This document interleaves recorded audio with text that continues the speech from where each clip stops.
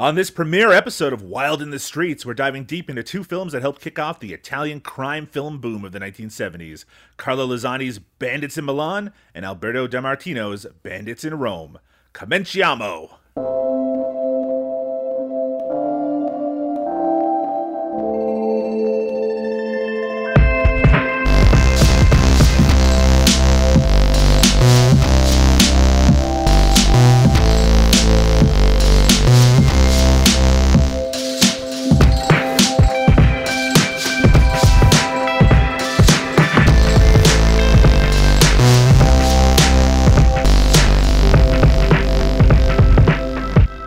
Hello, and welcome to Wild in the Streets, a deep dive into the Eurocrime films of the 1970s. I'm Doug Tilley, and with me as always is the violent professional Liam O'Donnell. How you doing today, Liam?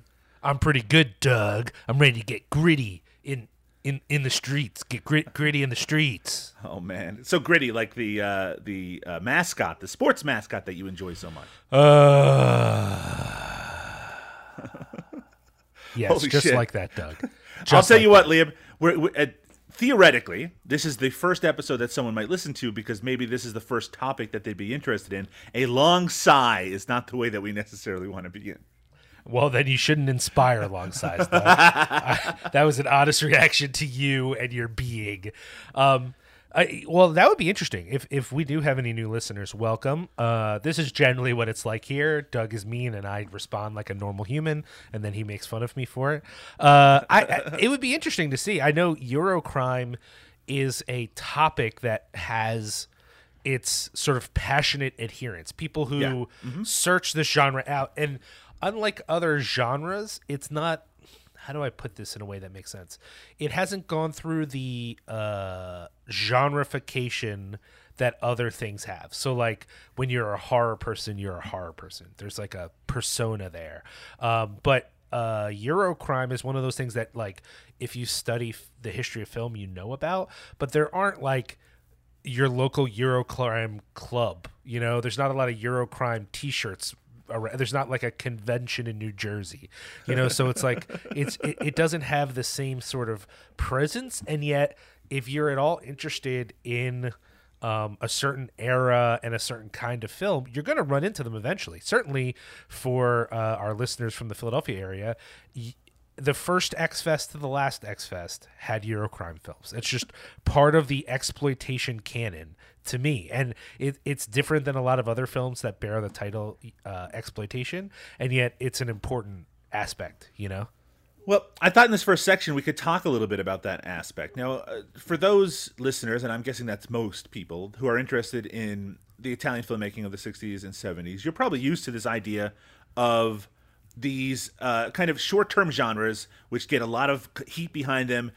Tons of films are being made in that genre, and then the Italian film industry moves on to another thing, you know, whether it starts with the sword and sandal films, kind of coming off of American films like Ben-Hur, and then moving on to like Eurospy and Gialli and spaghetti westerns, of course, and, you know, even moving on to kind of the Mad Max-ish films of the early 80s. And within that, and a really kind of substantial category of that, would be these Eurocrime films. But I have to be honest with you, Liam, I've seen a few, but it isn't a genre that I'd ever taken to like I have taken to some of those other ones I just mentioned. And it's not because I don't have any interest in it. I love crime movies. I love American crime movies from the 1970s, the kind of gritty crime movies of that era. So I'm very curious to dive into this, but since you were the one who kind of pushed for this as a topic for a show, why don't you tell me why you think this is something we should be talking about?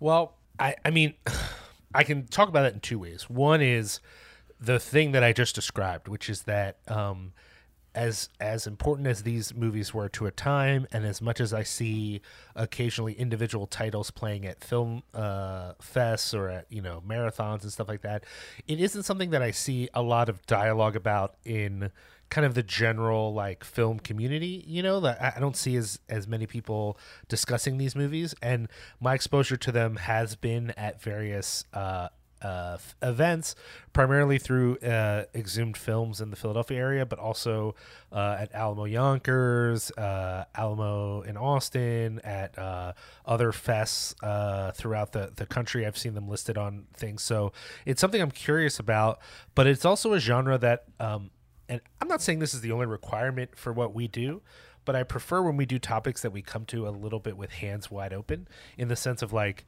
I am interested in this topic. I've seen a few of these films, but I'm actually more here to learn. So if you were like, give me the textbook definition of Eurocrime, I don't know that I have one. It's a term I know. I've heard it a little bit. Now I'm ready to dive in with you, and we can make some of our own determinations. Like if someone were to say like, oh, well, they're more extreme crime films that involve a certain level of violence. Well, that's been my experience. That's probably accurate, but I'm willing to find out if that's true or not. Does that make sense? Absolutely. You know, I'm a huge fan of spaghetti westerns. It isn't necessarily a topic I'd want to discuss at length on a series of podcasts, but I like that the Italian crime genre sort of comes from the same place, which is that initially it's inspired by American movies of like the 1930s and 40s, just like spaghetti westerns were inspired by American westerns, but that eventually evolved into other things as the popularity increased, as the era changed. So as spaghetti westerns were being made, American westerns were still being made, and they tended to be, reflective of the time in which they were made. So the Wild Bunch would have come out in the late 1960s, and the increased violence in that was reflected in the violence of the spaghetti westerns of the later part of the 1960s, and it was always a more violent version of a western anyway. And I think we will see that in these crime films as well, where they will get a little more exploitative and a little more extreme as we move throughout the 1970s. It's one of the things that's notable about these first two films that we're going to be talking about on this episode is that they're violent, they're crime movies, but they're not exactly bloody movies. They just have a few elements that maybe you wouldn't necessarily see in an American film, but they still seem like they're reflective of and in some ways trying to imitate American films. I also wonder, and this is purely theoretical, I don't have the evidence yet, but I'm hoping we'll see some of it, if some of the chaos of the 70s is reflected in these crime films, in the sense of like when you're in a situation where generally individuals are questioning power structures, right? Are dubious of sources of authority, then films about people who are disobeying authority and are going against laws can take on a bit of a rebellious feel. And I wonder to what extent the extremity of these films and from what I've seen, unsentimental treatment around death and crime is related to a general feeling about the world and about social structure. Again, I've only seen, 6, 7 of these movies total, so I wouldn't base a thesis off of that, but I do have an inclination that we might see something as a trend in these films that reflects sort of the attitude or the environment or the context of the times. I also wonder if we, speaking specifically of you and I, are going to wrinkle a little bit against the kind of innate conservatism that exists in a lot of American crime films of the 1970s that are likely going to be reflected in these Italian films. And specifically, I'm thinking of movies like cops fighting against the system style movies like Dirty Harry, which is going to be very influential once we reach the 1970s in terms of films. And the idea, of the rules, the laws that are holding back police officers from doing their jobs that are notoriously going to allow films which involve a lot of police violence against people that is shown to be justified. Yeah, I mean, I think we'll predictably break these films down into who the protagonists are. Are the cops the protagonists or are the criminals the protagonists? You know what I'm saying? And I've seen quite a few of these movies that are about a lone hitman escaping from the mafia. That's like way up my alley. The one that's like, I can't do my job as a cop because I can't just murder people in the streets. I'm a little less sympathetic to those, though I do think there is a counter reading of those movies to say, well, this is all every cop is. It's just a murderer held back by bureaucracy. So maybe there's something about that appeals to me too, but it'll be a different kind of appealing than the other kind of film. Yeah, absolutely. Now, for the purposes of the films that we're talking about on this episode, the reason that we are talking about Bandits in Milan and Bandits in Rome is specifically because those are the two first films covered in Roberto Curti's film book, Italian Crime Filmography, 1968 to 1980. A really great book, actually, for someone like me who didn't have a lot of familiarity with the genre outside of Mike Malloy's film Eurocrime, the documentary about Eurocrime films from a few years ago, which I really think kind of sparked a lot of interest in these films generally among more of a larger cult audience. Now, people, I don't want to suggest that people were not interested in Eurocrime movies before that. In fact, some of the first podcasts about movies I ever got into had a lot of time devoted to these kind of movies, simply because, as you've already referenced, Liam, there weren't as many people talking about them or being as passionate vocally about them in the same universe that people were very devoted to things like gialli or spaghetti westerns, things like that. So I feel like it's kind of lit a fire under it over the past decade, which also meant that there's a lot more releases of these films in decent quality. And I bring that up because those two films that we're going to be talking about today, Bandits in Milan and Bandits in Rome, are not easily available. So the versions that we saw, I mean, were very watchable. They were widescreen, and they had kind of iffy American dubs, but that's to be expected. But, you know, they're not exactly the most polished-looking examples of this genre, but it's kind of interesting to start there and to see where we're going to evolve from there. I agree. I think it'll be interesting, though. I mean, my unrealistic goal is that we will soon have many disciples of this genre rewatching these movies. You know, I want to see people tweeting about how they're watching No Way Out for the 100th time instead of, you know, whatever, Lord of the Rings trilogy or some bullshit, you know. I do think that the political aspect that you mentioned, whether we're going to see films reflective of the political aspects of the time, I do think that we're already seeing that even in these initial films. Yeah. And it's something I do wonder if it's going to be less so if these films start to more closely imitate the style of American films of the 1970s. But we'll examine that as we come to it. Liam, anything that you're looking forward to or that you're hesitant about in regards to this project as we go forward to it? I'm looking forward to both revisiting films that I know that I've seen and loved, but also discovering new films, especially, you know, as someone who makes shirts of cool movies. Finding new cool movies is always great, and if I can find something that, like, I think there is still an audience for that would like to drop $20 on a shirt, that would be great. I think what I'm hesitant about is one of the themes that these movies can sometimes take on in a way that is not as sensitive as I think a lot of modern audiences would like is... Well, you're a sensitive boy. That's kind of a notorious thing. Yeah, so the whole sexual violence aspect, you know? Mm-hmm. There's a couple of movies in this genre that I enjoy overall, but have a rape scene or something similar that I feel uncomfortable about. So I'm worried that might become a more prevalent part of this genre than I'm entirely comfortable with, which is, you know, it's not going to deter me from the show. It's just one of the things I'm worried about. It's just, frankly, a hesitancy that is involved with the enjoyment of almost any European movie genre film of the 1970s, right? It's something that we run into a lot. But, I mean, it is definitely worthwhile. There's sexual violence even in the films that we're going to be talking about today. And, you know, any glorification of the police in the year 2021 comes with some mixed feelings on my part, and I'm sure on the part of a lot of our audience. But you know, that just is another aspect that I'm interested in discussing as we get to them. And speaking of interesting topics, I found both of the films that we're going to be talking about today very, very interesting, very unique, and probably a little underseen because of the fact that they are not as available as some of the quote-unquote classics of this genre. Liam, I think it's time. Let's take a break. When we return, we're going to talk about our first film today, Bandits in Milan. The Violent Four, criminals without conscience. The brains of the gang, the getaway man, the lookout, the dead shot. Their everyday wives, They're any-day girls. Taking what they want, when they want it. Striking at the heart of a great city. Panic.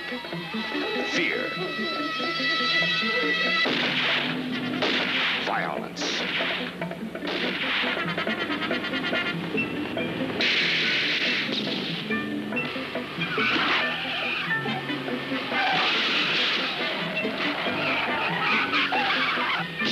The Violent Four. Murderous bandits gunning down a trail of innocent victims, gangland style. A detective is assigned to head a manhunt for 4 violent bank robbers. It's Bandits in Milan from 1968, a.k.a. Banditi e Milano, a.k.a. The Violent Four. In fact, it might actually be more well-known in the U.S. under the title The Violent Four, directed by Carlo Lazzani, also the director of 1969's The Tough and the Mighty, 1972's Black Turin, and 1974's Crazy Joe, and written by Lazzani and Massimo De Rita, who also was the screenwriter of a lot of kind of upcoming Eurocrime movies we will likely be talking about, including Revolver, Street Law, The Heroin Busters, as well as the MST3K classic The Puma Man.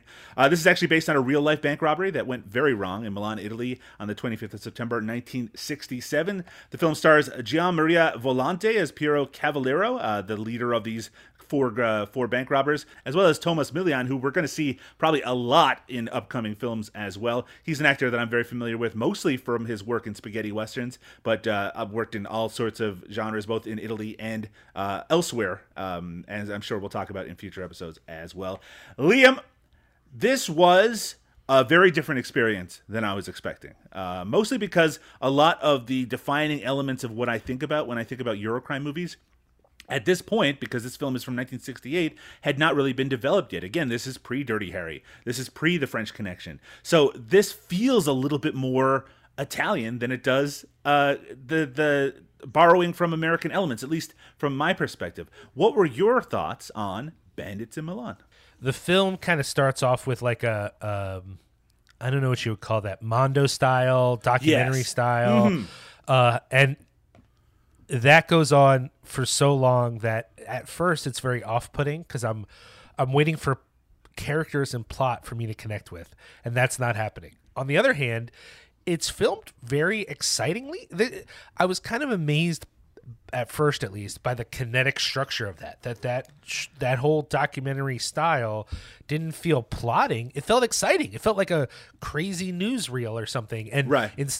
And you know that it's all staged, but if you did ever see a newsreel with that much excitement in it, it'd be the coolest newsreel you'd ever fucking seen in your life, because it's all like it's literally all those sections are cut together with a lot of like the most exciting moments of a movie like this. And so it was engaging, but it was also difficult because I didn't know what to make of it. Once I got into the vibe of it, I was really enjoying the film, but as the movie goes on, as much as it still maintains a certain amount of excitement, there's some great chases, some interesting action, and I kind of like the cruelty of the film. The film very much wants you to know that in the incident it's based off of, that bystanders did not matter. And so they go out of their way as they lead to this one big heist that went wrong to make sure you know how many bystanders fucking got murdered with no concern. You know what I mean? I love how the movie pauses to show each of them leaving their house in the morning and saying goodbye to their family. So, and it's like, you know why you're seeing that, because you already have an idea of what's going to happen to them. And then they're dispatched of with like no qualms at all. Yeah, absolutely. But that's the thing, right? It spends so much time setting up this event, which is probably something more movies should do, is like, what you're depicting really is there.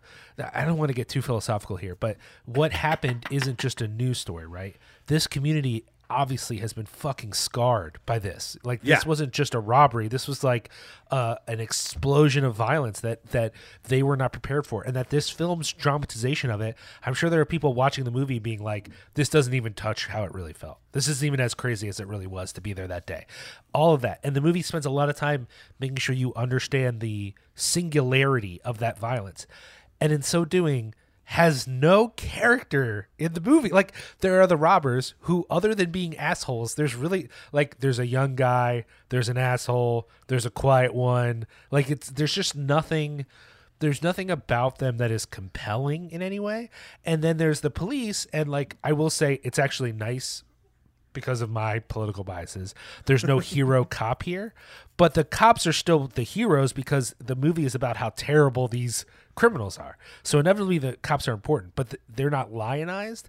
But what that also means is that they're not interesting. They're just nameless, faceless cops who are very bad at these criminals. And like the criminals are portrayed so cruel and so heartless that like it's hard not to like feel the cops when they're like, we're going to get these fuckers. You're like, yeah, man, I get it. Like they just shot some old lady for funsies. Like I get it why you're so into getting them, but there's no cop. There's no like guy that you're like, oh yeah, that's my guy.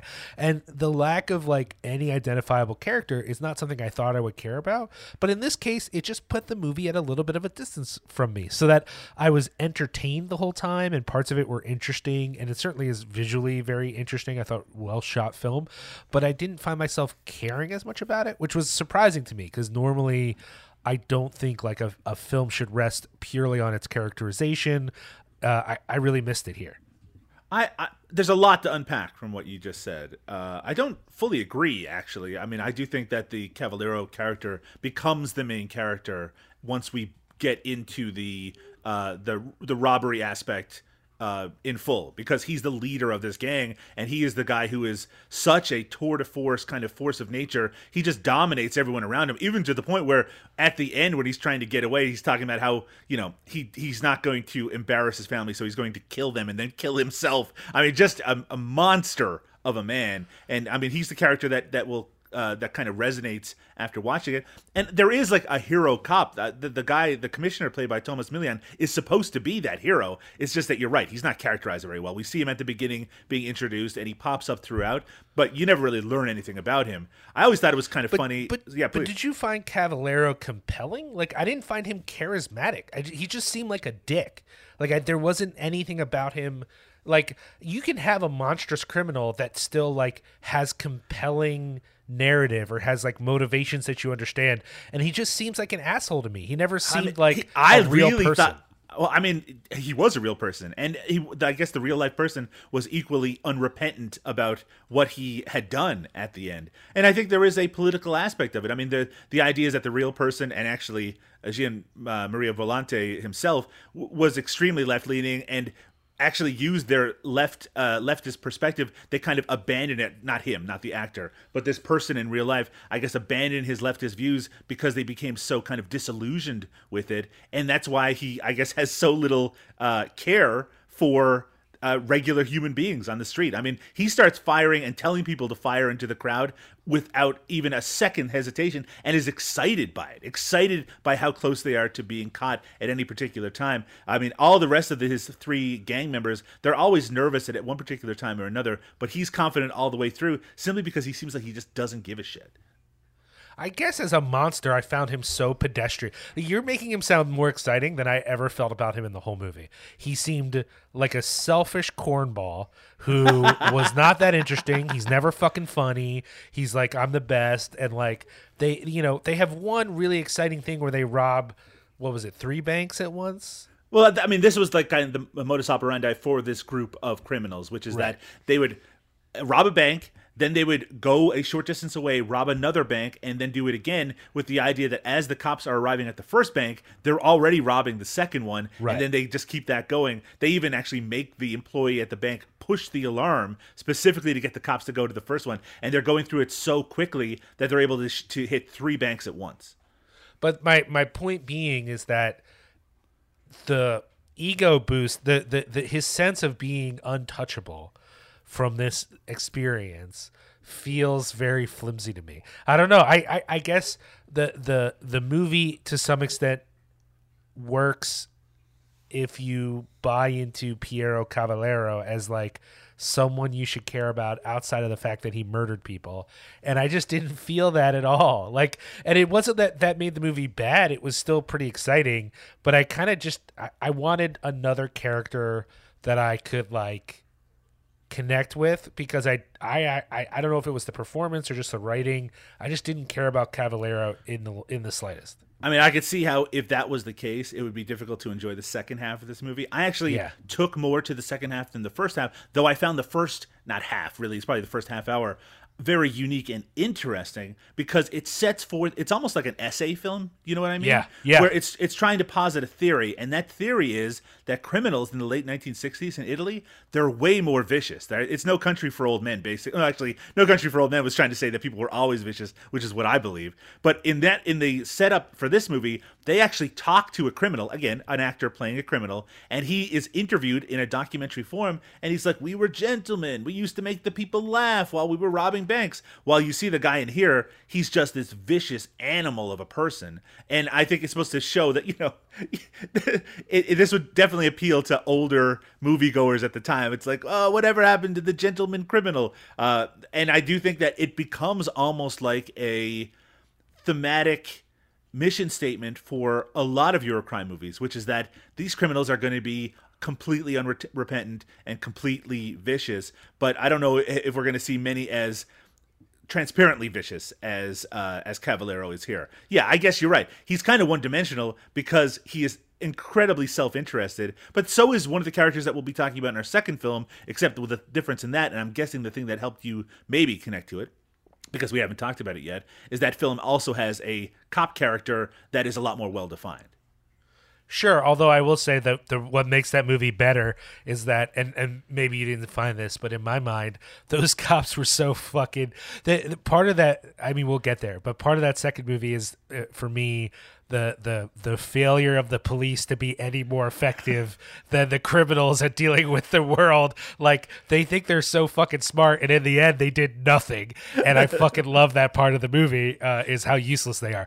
I guess what it is, it's not his cruelty, because I think that obviously they're representing a real character, and also I kind of like that aspect. Like, that in and of itself isn't a bummer for me. I think what I found difficult is that there's not much to him other than his cruelty. Like, he's not interesting. He's not funny. There's not a lot of scenes of him being passionate about something else. You know what I mean? Like, I don't know.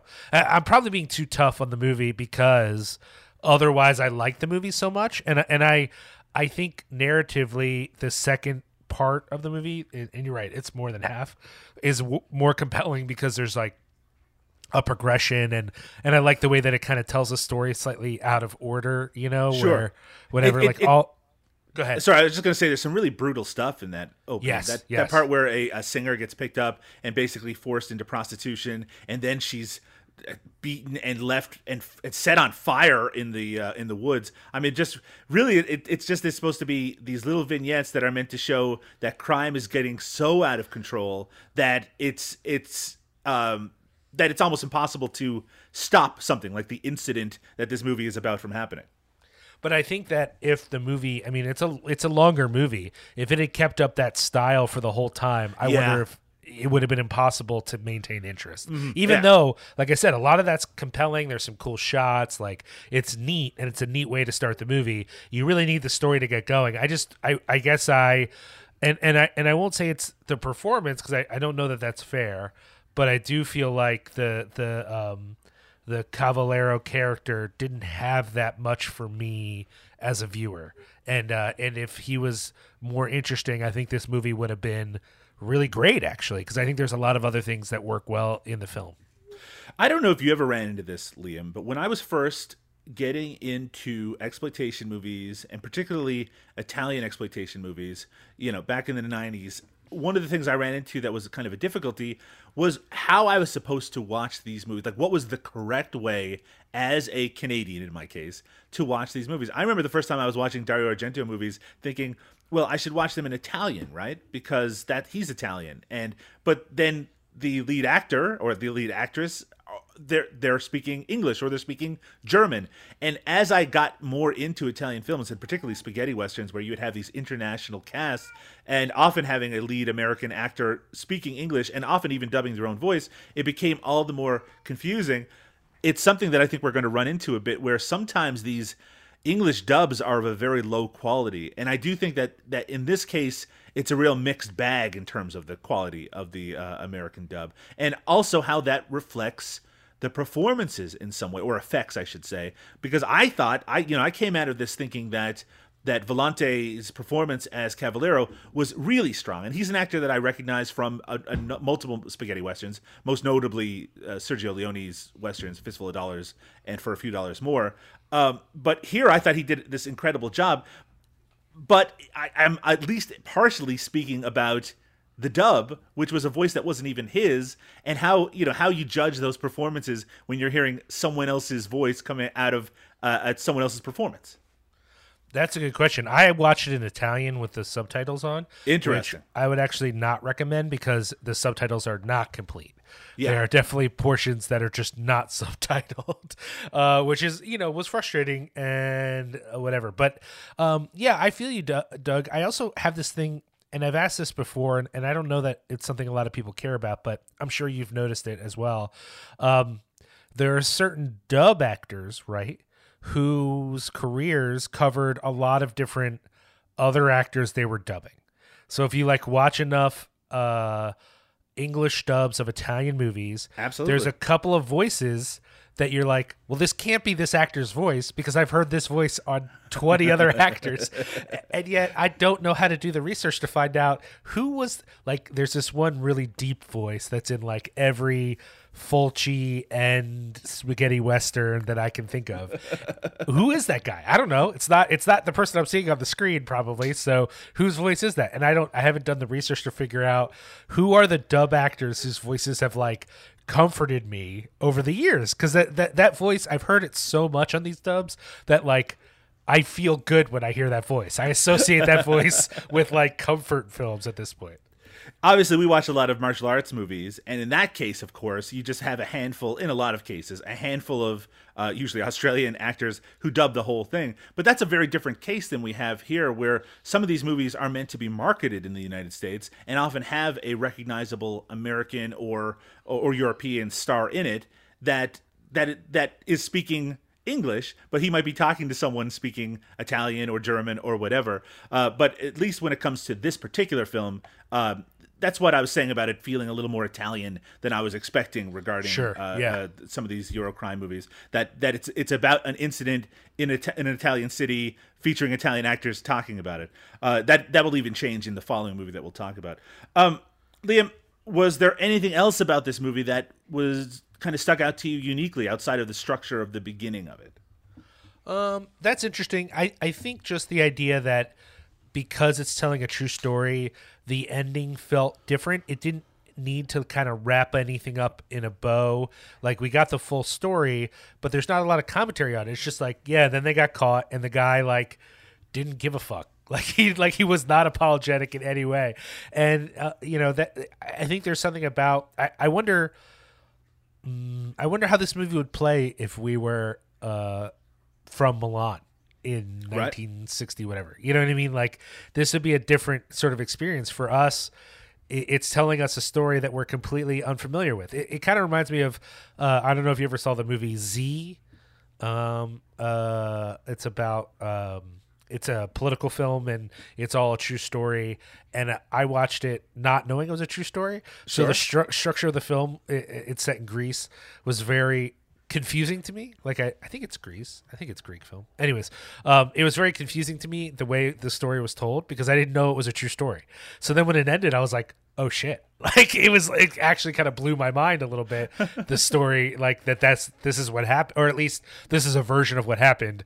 And from what I understand, it's pretty accurate, in the same way, I wonder how this movie would play if we at least were familiar with the true story. If we would think oh yeah, they're just telling the story or whatever. Cause it's just, an American narrative would maybe want to have a few more cute bows tied at the end, or some sort of emotional whatever. And this film just isn't interested in that.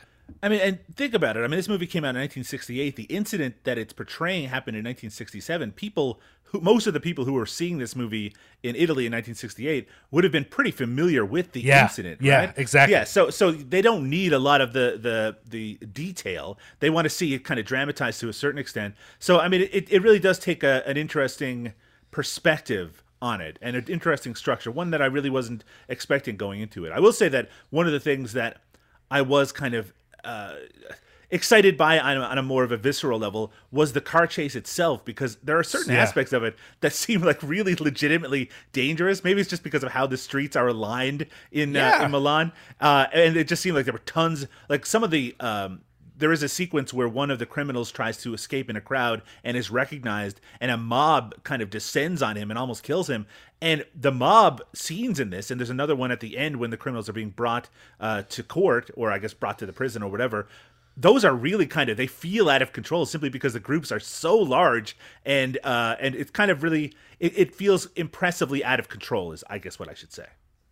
Well, even the car crashes, right? There's a couple of car crashes that I'm sure were very carefully planned and staged, but in the moment I'm like, whoa, okay, all right, is everybody okay in there? Like, especially because the cars are so like you know, like it's hard to imagine there being like a roll cage in there protecting somebody. Right. So. I do think that as we go forward with these films, we're going to see a lot more films that focus on the cops in less of a sterling manner.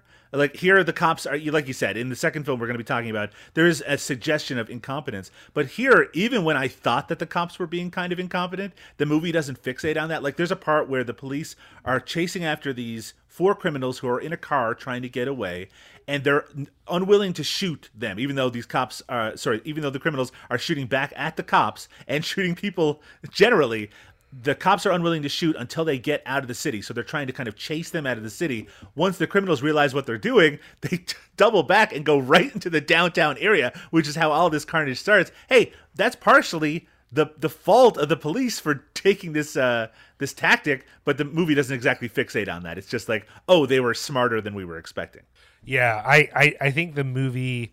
And I wonder if it is because it's a true story that happened pretty recently. They take a pretty soft hand with the police, you know. And again, not that they lionize them either. In a way, they're not. There's no like hero cop jumping on their car or some crazy shit.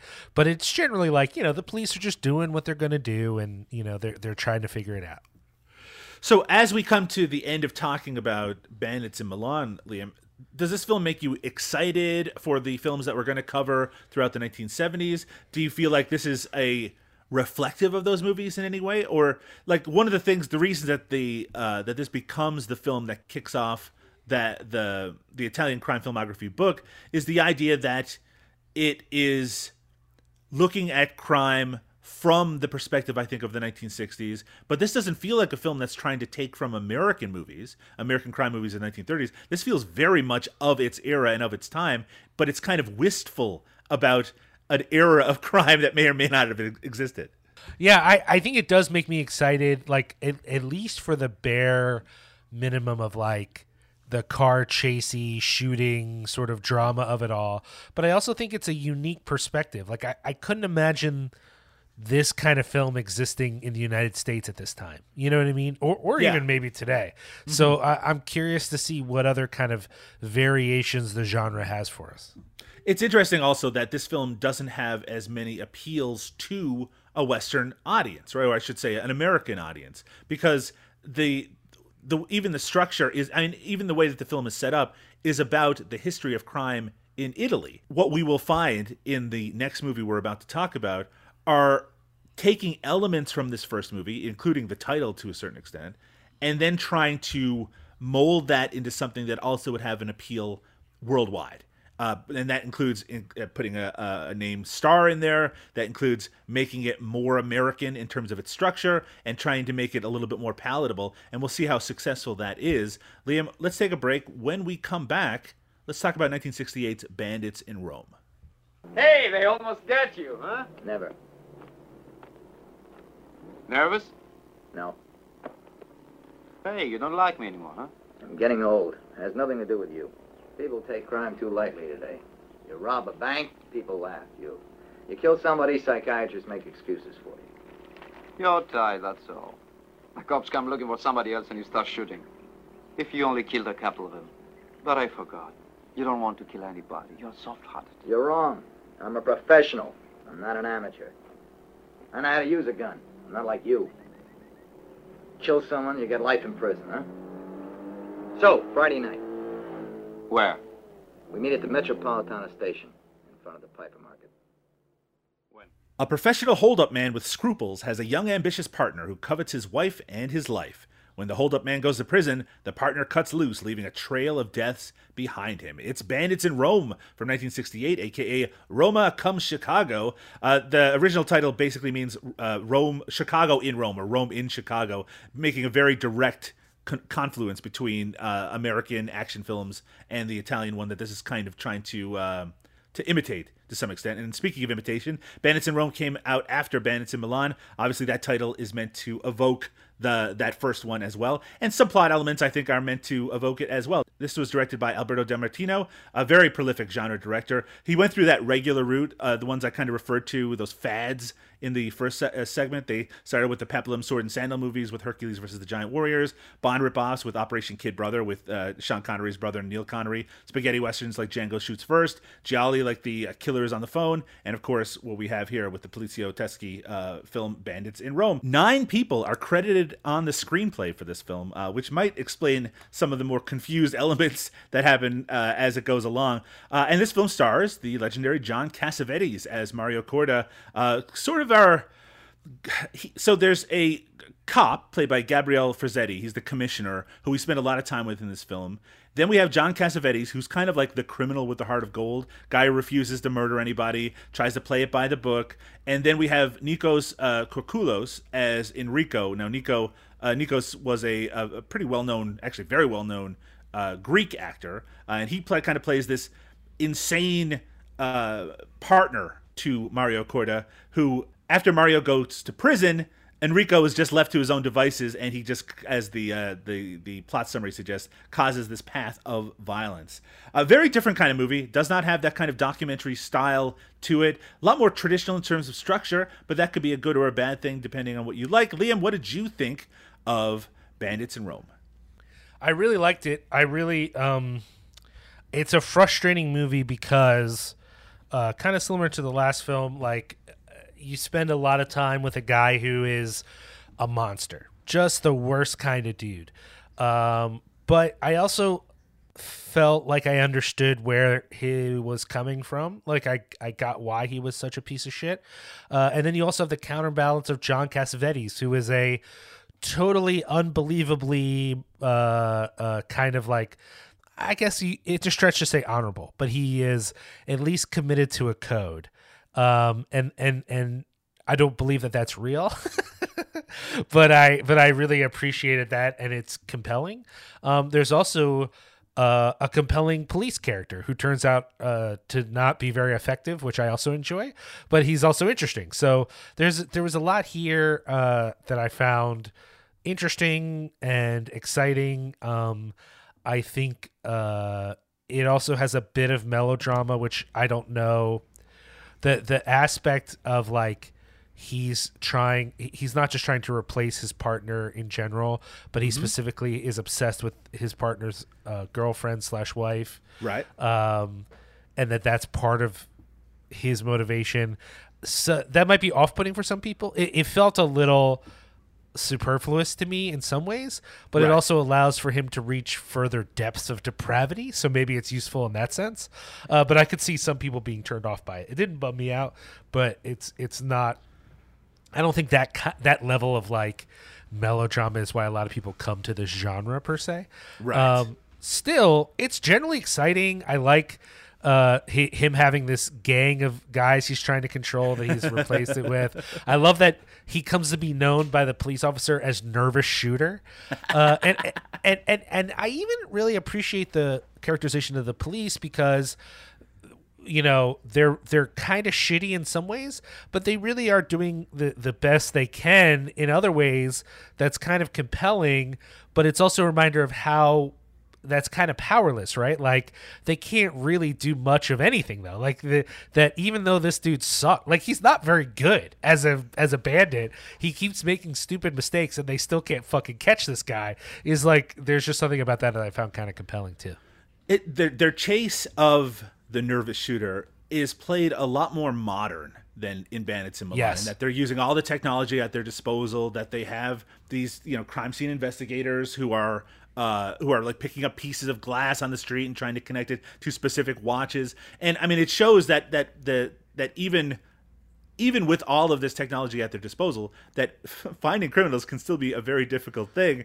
But at least it creates this sort of propulsion in the plot, in that they're getting closer, and the net is getting closer on these guys, and then they get more and more desperate in a way that you don't see in the first film. And maybe you don't see that in the first film because the first film is based on an actual incident in reality, and this one gets to be a little more, it's not fantastic, but it doesn't have to be as honest with the truth. So when you go and look at what the police commissioner's office looks like, there's a big light up board with all these lights on it, and it's like, is that what they have in the real police station? I have no idea. Maybe they did in Italy in the late 1960s. Didn't seem very realistic to me. But I did. The chase in this part is a lot more interesting, even though I didn't find the commissioner that interesting as a character, which is why I'm glad that we had sort of a criminal counterpoint, even though I don't find the Mario Corda character that interesting, simply because he is supposed to be, the kind of squeaky clean criminal guy. You wonder why he's partnered with Enrico in the first place. Doesn't really make any sense why he'd have someone who's obviously a loose cannon, who is completely untrustworthy, who even when they do rob together ends up fucking everything up by shooting the people that they're trying to rob.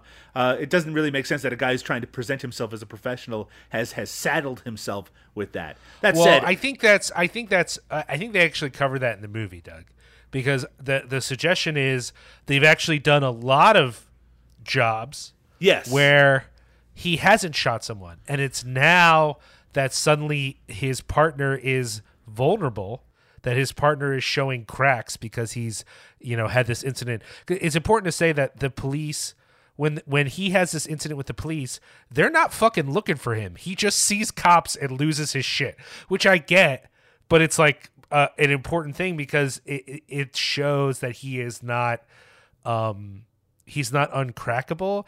And I think that the motivation here is that his partner sees this sort of crack in the facade and is like, all right, well, I'm just going to do what I've always wanted to do, which is apparently murder a guy. Like that he's just been waiting to murder someone, which I guess is a little hard to believe in some ways. But for me, I like that part.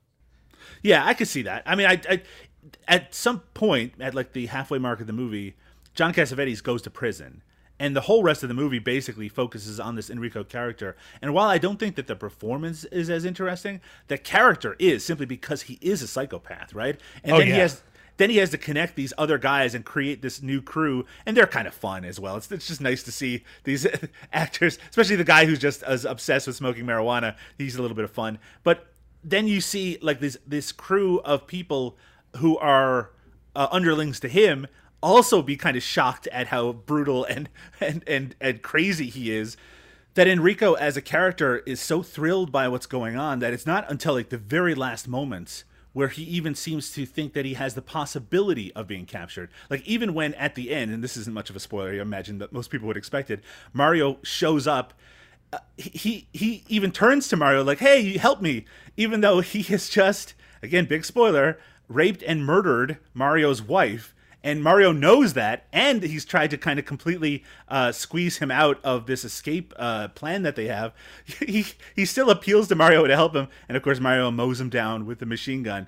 I don't know. Enrico as a character is kind of interesting. I didn't know much about Nikos Kokolis as a actor. He's basically playing kind of a greaser-ish psychopath here, but I at least found the character kind of fun to see what he was going to do next in the second half. I think a character can suck and be compelling. And I guess you're right. It's not that his performance is that groundbreaking per se, but I did like it. It just was interesting. I don't know.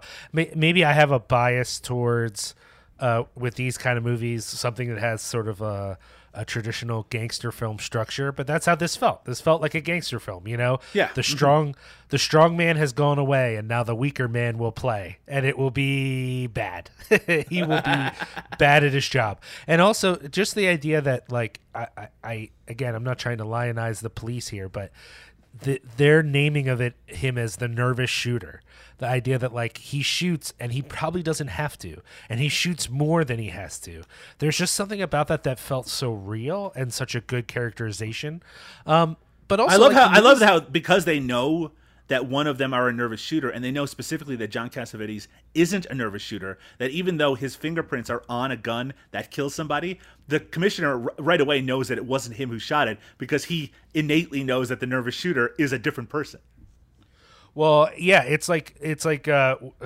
but well, we'll get to that in a sec. But it's almost like these guys are actually good at their jobs, which is like an amazing thing to think about. But especially whatever, I don't want to get distracted by modern stuff. But the point is that I also like that because it's clear that there's something wrong with this. That the suggestion is that like it's not just that Cassavetes is his character is some sort of freak who doesn't shoot.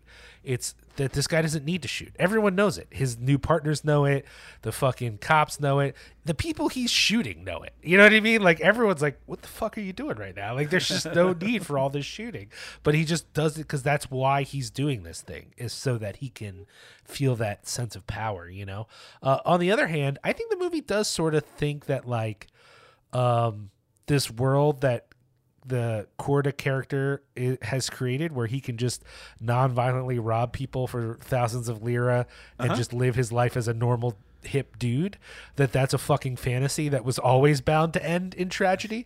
Right. I like that. Like I like that sort of tragic aspect of the film, that as much as they never sort of disrespect that character, it's pretty clear he's been living in a fantasy world, and this world of depravity and violence was under the surface the whole time, just waiting to come out. And yet what it doesn't do is then say, because the police are the good guys, because as much as, you know, they're on the side of not shooting people, they are so ineffective in this movie, and they're so smart. It's the weirdest thing, because they're very good at their jobs, and yet it doesn't fucking matter because they have no effect on the outcome of the film. I do think that one of the things that's interesting about these characters, the kind of lead criminal characters, is the way it reflects that kind of cinema verite part of Bandits in Milan, the idea that John Cassavetes is more of an old school criminal, right? He doesn't want to use violence. An a lot more respectable. He's trying to live a normal life, while you have this younger guy who is a wild card, who is, you know, has an itchy trigger finger, is willing to kill, is willing to create more turmoil when he does his robberies. That it's still supposed to be a generational divide that's on display here. Again, it just seems like both films are in some ways supposed to be condemning young criminals for being way too violent. Oh, totally. That I mean, the aspects of it that I found to be a little silly was the idea that like the older criminals were like respectable. It's probably not true, but I get where it comes from. This idea that the past was always less shitty than the present, but also the idea that this dude is in this movie is Greek, and like maybe he's so crazy because he's Greek is like a weird aspect of the film as well. I also wonder if there's a little bit of distance because one of the criminals is American and the other one is Greek, right? It's not even like they might bring Italians into the fold, though some of the actors that are playing Italian in this are actually American, which is kind of actually Canadian in the case of Mark Furioni, who plays the marijuana-loving gangster guy, Italian-Canadian, I should say. That this becomes something that you can kind of view with a separation that you can't with the Bandits in Milan characters. That this is more like, and again, it's also has the bonus of being able to appeal more internationally by having these faces that are famous in other places. Just to finish off our discussion on this particular film, what did you think of John Cassavetes in it? It's kind of an interesting character. I mean, we already talked about it to some extent. Apparently, Cassavetes really kind of clashed with the director on set, but it's funny how they kind of sidetrack him for so much of the second half of the movie. Yeah, if it was a more modern film and it was filmed in the U.S., I'd say, oh, they only had Cassavetes for a couple days. Right. And then he had to leave. So they filmed the rest of the movie without him. Because that's how it feels. This feels like, I mean, I don't mean this as a sign of disrespect. This feels like an Eric Roberts performance, right? Because it's important, but it's not important. You know, it adds important texture, but you could film a lot of the movie without him. I also felt like, did he dub his own voice? Yes, he did. Absolutely. His voice sounds weird in the movie, and I don't know why. No, it does. And the dub itself kind of sounds weird. It's not the most high quality audio that we're hearing here.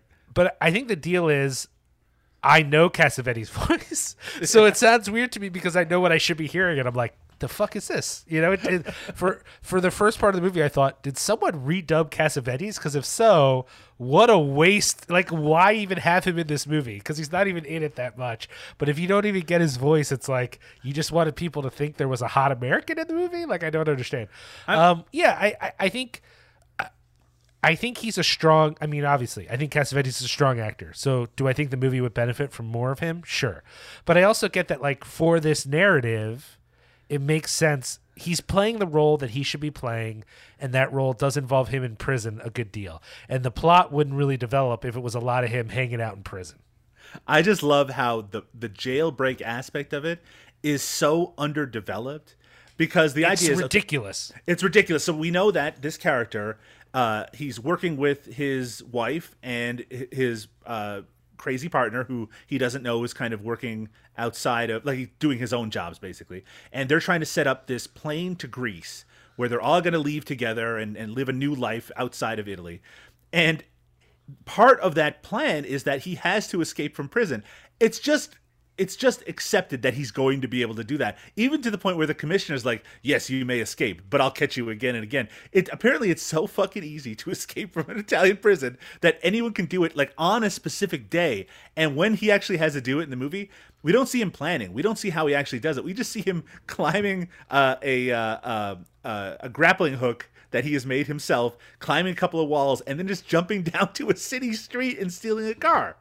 Yeah, I gotta say, like, the very idea of putting any sort of long-term prison in a fucking neighborhood is such a bad idea that, like, this idea that he would just hop out the window and grab a car, I was like, fuck. Like, why doesn't everyone do that all the time? Well, you know, it's just with the gentleman thieves of the past, you never had to worry about such a thing. They would just sit happily in jail. I do want to mention also the soundtrack to this film provided by Ennio Morricone, except Morricone didn't actually write original score for it. It's actually reworked music from a Italian TV series called Musica di Sera, but the music is really good. It's kind of very jazzy. There's kind of a lot of bursts of kind of like very intense jazz music as things play. Recognizably Morricone in terms of the style of it from this time period. Not unless you think of it, it's just going to sound like spaghetti western music. I also want to mention we haven't said much about Anita Sanders as Leah Corda. That's true, because it's a pretty important role, and I think she's pretty good in it. It's not, you're not going to walk away being like, oh man, she made the film, but I don't think it's an easy role because we're meant to believe that she had no fucking clue that he was like this master bank robber, and I think she handles it pretty well.